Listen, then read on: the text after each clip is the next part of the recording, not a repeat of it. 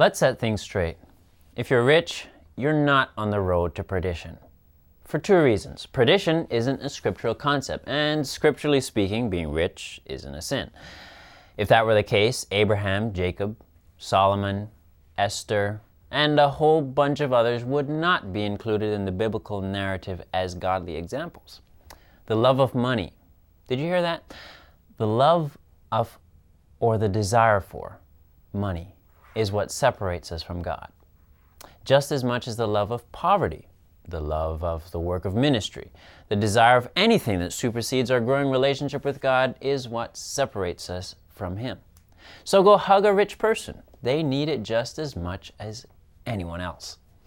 And they need to know that they are part of God's gospel calling and are integral to His narrative.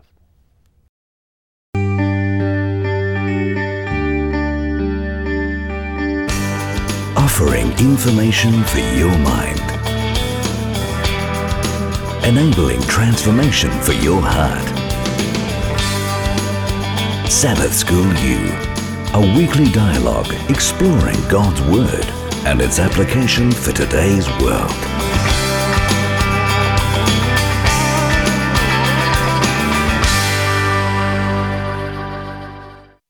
I'm Andrew Campbell, and this is Sabbath School University. Welcome.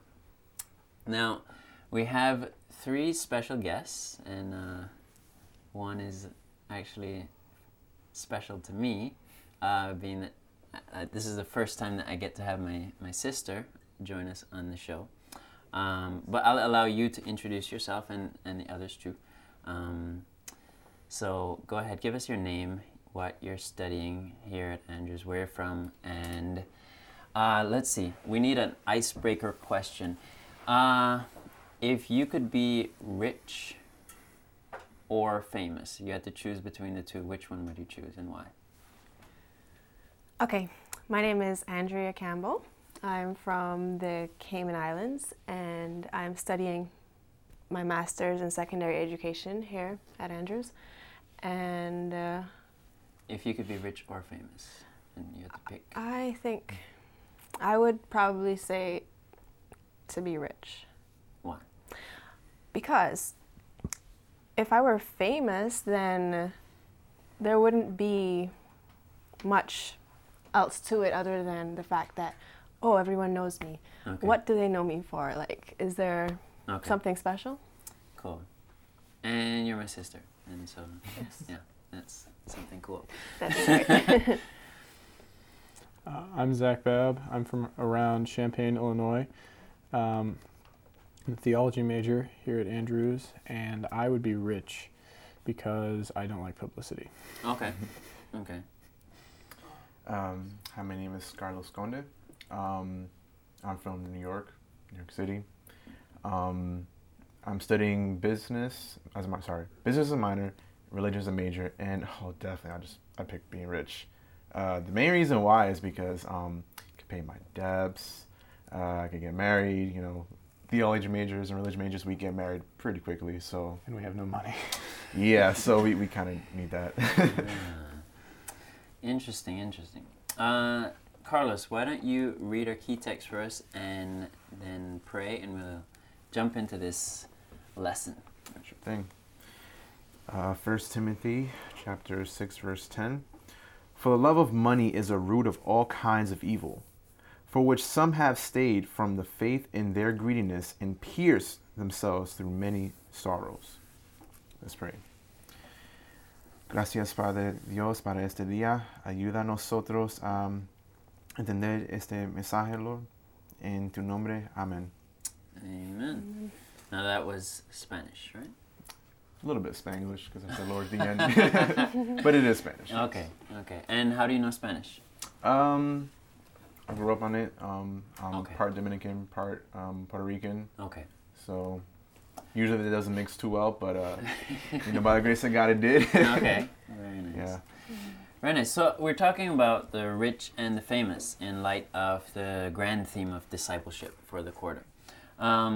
First question, what would you do if you were poor? How different would it be if you were given a lot of money? If I were poor, I think I would have I would go to God daily. Like, I think I would depend on him, like there's like hands down, because there'd be nothing else to distract me. Not that I don't do that now. Okay, I was about to pick on you, but I'm just saying, you know, I would definitely have to seek God for everything. And if I were given a lot of money, I think there would be the temptation to not focus on God. I would think that I can provide for myself and sort of just think about myself and Okay. not look to God as my provider. okay. Any other answers? Any other? I would pay for everything in cash in full. No credit. No. Carlos. Well, I mean, I'm already poor. I mean, got this huge debt to pay at Andrews, so yeah, that's one thing. But I think it would make a big difference. But I personally don't think that it'd be a good thing for me now, because I think that the gift of money is what it is a gift from God. Okay. And so probably if I had it back then or now, I probably would have just wasted it on a whole bunch of stuff that I don't need. Okay.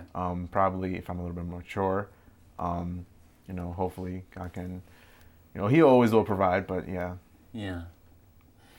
Now, you all picked in the opening question. You all picked that you would be rich. So I'm guessing you don't think that there's anything wrong with being rich, but what are some of the popular conceptions about what it is, what's wrong about being rich? Well, I would say popular notions are that rich people are stingy and they're greedy and they don't want to help anybody out by giving things like giving money. Okay. That's not necessarily the case. Okay. But that is probably a popular notion of Okay. rich people. What else is out there that might be wrong, that people might think is wrong with being rich? I guess I would say that, I mean, everything that Zach said is, Thank but no, you. seriously, Thank you for that support there, Carlos. anytime, man. But yeah, I think one of the things about being rich is that we tend to think that they don't rely on God, and they just Okay. rely on their own riches in order to do whatever they want in the world. And Which is what you were Yeah. basically Right. tending towards. Right. So what do you think about that? I mean, if I were to challenge you and say, no, that's not true, that rich people rely on God just as much as poor people, how would you refute that? Or, I mean, what do you think about What's that? my stance? Yeah.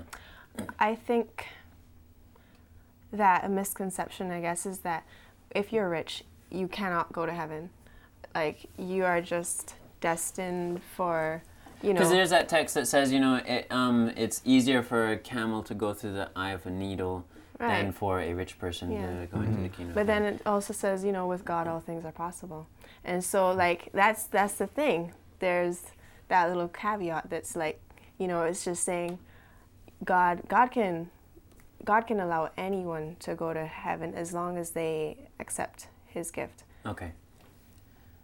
But then, okay. If I'm gonna argue with here because we're siblings. So yes, it's possible, but then it says it's hard. It doesn't say it's impossible. It says it's hard. And so why would you pick the hard route? I mean, and you all technically picked it because you all said that you would be rich. Well, I'm always up for a challenge. Okay, what do you guys think? Well, first of all, we were given no option to be poor or not. Well, I mean, you could be famous and poor. That's true, I Yeah. suppose, but how frequently does that happen? actually pretty frequently. Yeah, Oh. 15 Think minutes of about fame, it. But you yeah. never... fine. Fine. So what do you think? It's a tough one. Mhm. And I think this is a tough and delicate issue to deal with because yes, we want to make sure that we say that, okay, It's nothing wrong with being rich. But then what happens so often is that riches and the love of riches seem to go together so often. I guess when you think about it, what might be some ways that you could avoid acquiring a love of wealth while having wealth? I would say like looking at what Jesus told people with wealth to do in the Bible, or looking at what people with wealth did in the Bible. Like for instance, Esther, like was mentioned. She's not really known for being a rich queen, although she was a rich queen. She's known for attempting to prevent the slaughter of her people. You know, she was trying to help people with her influence. And so I would suggest that that's probably a good way to get around the love of money, is to try and help people with it. I think it's also just understanding, because there's a lot of celebrities, for example, who they have money, but they're not content with the money they have. And it's not that they want more, but they just don't want to be rich and, well, famous, I guess you can say. They don't want to have either. So... Wait, explain that again? Okay, let me rewind.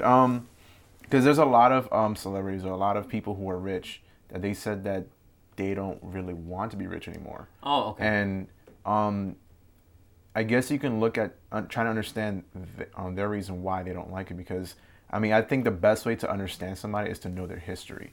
Okay. And so I know a lot of people, they said, okay, well, I bought all the tablets I can buy, all the laptops, all the gaming consoles, all the cars and everything like that. But at the end of the day, they can only satisfy you for so long, you know, and you're always going to want more. It's this whole gimme factor. And it's just like, no matter what, you're going to want more. And so, because, you know, I've had a problem with that when I was younger. I was very spoiled. So it was always me wanting to have more. But then once I started to just read the text and just like get to surround myself with people in the church, I started to see like, you know, like, yeah, this is fun and all, and this is great. But, you know, then there's God. And God is there. He's going to supply you forever. He's going to be there with you forever. And I think that's just the most awesome thing that you can ever have, because no matter what, you will not lose God. Yeah. You know, for me, I've just gone through a very interesting experience, because I'm in the process of moving to Norway. In fact, by the time this show airs, I will be in Norway, and because of travel restrictions, you can't carry lots of things with you without paying a ton of money. And so my wife and I, we've sold almost everything that we have, or had now, because it was a tough process, because naturally you grow attached to things, and it was a tough decision. But then as we were going through it, actually, it became almost like cleansing kind of process, or that my wife has a friend who's into psychology. She called it a cathartic release. That was the first time I really heard that term. But it's like a cleansing kind of a feeling. And it was very interesting, tough, but very insightful. When I in my devotional time, talking with God and I guess wrestling and saying, God, I really don't want to sell this, but I can't take it, so I'm in a lose-lose situation here. But then actually going through and doing it, it didn't feel so bad, and so that I guess I just wanted to share is a very interesting experience that I've had, and I guess relates very much to the topic that we're talking about. Now, why does it seem that the Christian church is fixated on the poor? You don't see as many ministries created for the affluent. I think the main reason why is so fixated on the poor is because that's what we assume Jesus' message was, is to help only, quote unquote, only the poor and oppressed. But that's not the message that Jesus was preaching on. He came to help everybody. And so I think we just have this, because we're human, we make errors. So I think we just had the wrong idea of what the whole point of Jesus coming to save the poor and oppressed, because maybe if you think about it, maybe it wasn't maybe a different different interpretation can be not about being poor as in money wise, but being poor in spirit. Okay. Or being oppressed in spirit. So I think Jesus was trying to state that, because I don't think Jesus is just going to save one group of people and leave, hey, everyone else, forget you guys. Okay. That's not him. Yeah, actually I was thinking, for example, that story in the Bible, about the Good Samaritan, how, it was basically talking about how these people passed a man who was in need, and then this Samaritan went and helped him. So in this situation, the man needed help in some way. So I feel that probably we feel that since poorer people are less fortunate, that's a very easy means to fulfill that requirement.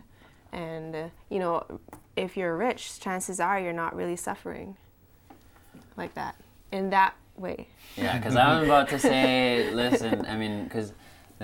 You just like to pick on your sister. That's sure, what it is. Sure. Yeah. Maybe that's what it is. But well, why don't you disagree with her? Why don't you?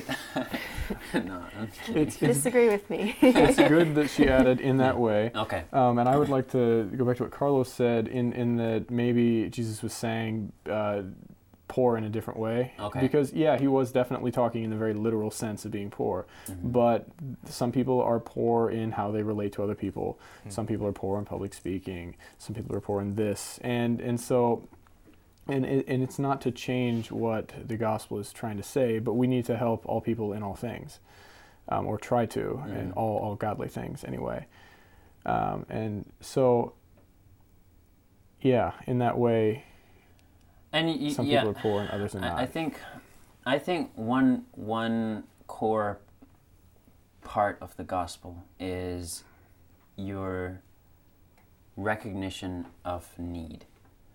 If you don't recognize that you have a deficit, that you have a need, you cannot really appreciate a savior. If you don't recognize that there's a problem, I mean, why are you going to even look for a solution? And I think that poverty, in the material sense, is one of the ways that is very evident that you are in need. And when you are in need, you are more likely to appreciate and to look for help and for a savior. And I think that in that sense, poverty can be seen as an avenue to the gospel, or one of the ways one of the environments in which the gospel can be very effective. But that being said, there are many other needs that are out there, and there are many other. So rich people, while they may not need material things or money, they have needs, and those needs need to be met. It's just that the physical ones are more noticeable, I suppose. I think that's the case. That's the case. And sometimes it may be more noticeable to even the particular person. But on a whole, it's definitely more noticeable that poverty is a very obvious need. When you look at Nicodemus, Zacchaeus, and the rich young ruler, how did Jesus relate to each one? For Nicodemus, it seemed like it was sort of a private affair. And with Zacchaeus, it was very public. Okay. The rich and young ruler, I don't know, I guess I was sort of in between. But I think Jesus was very, very careful with each person, very specific to each need. Okay. And like God knows your needs. And so Nicodemus, he wanted to get a one-on-one relationship with God, and so he went to him privately. He went to him at night. And I think that as long as you are willing, each of these people showed concern, and they wanted to change. They wanted to know, what must I do? So they went to Jesus. And I think that if you go to Jesus, make that step, and then God will talk to you and cater to your needs. Okay. Yeah.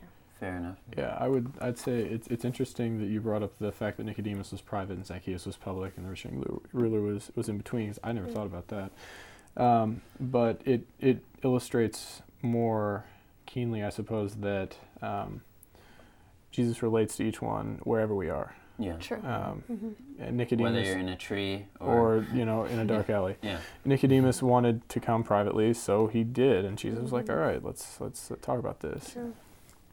Now, obviously, people will focus in on the rich young ruler because in that case, Jesus says, "Go and sell all that you have and give the money to the poor."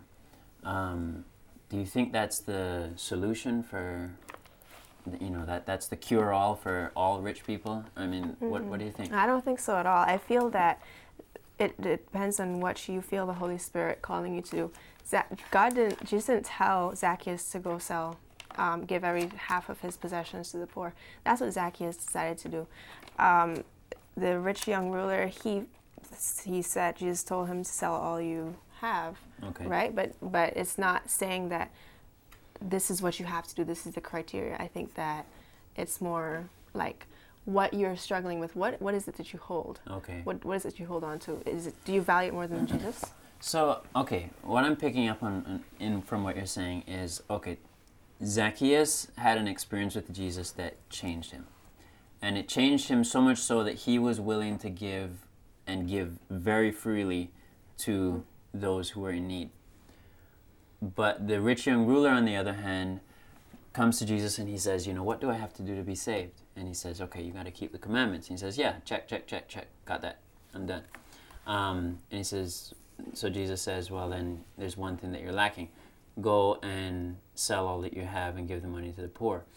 And I guess what I'm thinking about right now is that Zacchaeus, in light of the change that happened within him because of the power of the gospel, he goes out and starts ministering to other people's needs. Whereas the rich young ruler, thinking that he's where he needs to be, he feels no desire or no, I guess, obligation to help those around him who are in need. And so Jesus challenges him and says, what about those who are in need? If I were to, if I say to you, sell all that you have and give the money to the poor, how does that make you feel? Mm-hmm. And it's that feeling that caused him to walk away. And he said, this is just too much. I think it illustrates two different kinds of need. Because Jesus will relate to each one of us in a way individualized and perfect for each one of us. Okay. So the way he related to Zacchaeus changed his heart, and Jesus was talking to probably the same kind of person, maybe not a tax collector, but an affluent Jew in the rich young ruler.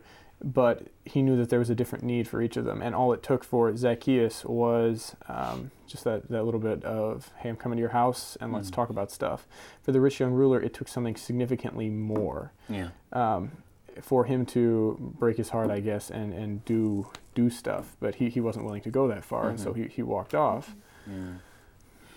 Yeah, I think one of the core parts of the gospel is that it changes you and it makes you aware of the needs that are around you, and it gives you a desire to want to help others, because this is again the heart of the gospel.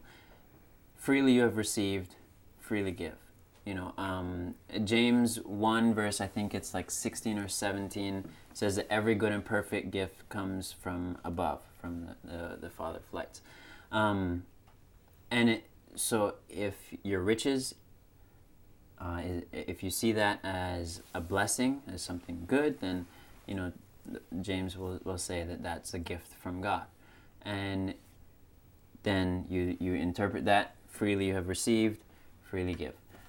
So the mentality of a rich person who has been convicted by the gospel cannot be one of selfishness and disregard for those around you who are in need. That is incompatible with the gospel. But being rich and being very helpful is it's not riches that's the problem. It's I guess, like we said, love of that money. That's true. I think one of the biggest things that Jesus was trying to illustrate with the rich young ruler is that we're not saved by works. That's a key point. I don't know, for some reason I don't think that even if he did sell his stuff, that would have changed him. Because in my mind I'm thinking if he sold his stuff, then he's only doing it because he's told to do it, not because he's willing to do it. It's a difference, because when your motive is to really help people, then you're doing it because you want to help people out and because you love them, rather than you're doing it more of a chore. And that's one thing that it's very hard to really be Christian and trying to understand, like, okay, God's telling us to do this not because we're forced to do it, but because he's asking us to do that as a way of this is how we obey you with our faith, and we should do this out of love, and not doing it out of like, okay, I gotta wake up early in the morning, read my devotion, all right, I just read a passage. It's not like that, because that's not personal. That's not. It doesn't. There's no meaning in that. Yeah. And because as little kids, I don't think anybody liked doing chores. I'm gonna be honest. I didn't like doing any of the chores. For me, it depended on which chores. There's some chores I like doing. Yeah, you have a point. But like most chores, we just dislike doing them, and then it's just like there's a difference between doing the chores because we're told to do it, and willingly going to the kitchen. It's like, hey, Mom, I'm gonna wash the dishes today. Why? Because I want to. I want to help you out. It's a huge impact when you do something different, when you do it from the heart instead of doing it because I have to do this. So it's more in the mindset and more of what we really, why we're doing this, Yeah, and just to quickly point out, I think that whatever Jesus impresses us to do, it will make us happier in the end. We will not feel burdened over doing it. So like Zacchaeus, I'm pretty sure he was very happy after he did all of that. Not necessarily because he did those things, but just because he found that love from Jesus. Yeah, and I guess part of going back to my illustration about the process that I've been going through selling everything, is that one thing that I noticed after getting rid of everything is that it's actually not that bad to give up everything that you had. Granted, I had a lot less than many other people have. Some people accumulate a lot in college. Yeah, I'm glad. I was thinking about you, but I didn't quite accumulate that much. If you'd like to join in on the discussion, visit our Facebook page off the link on our website at www.sabbathschoolu.org. That's www.sabbathschool.org. For Sabbath School University, I'm Andrew Campbell, and we'll see you next week.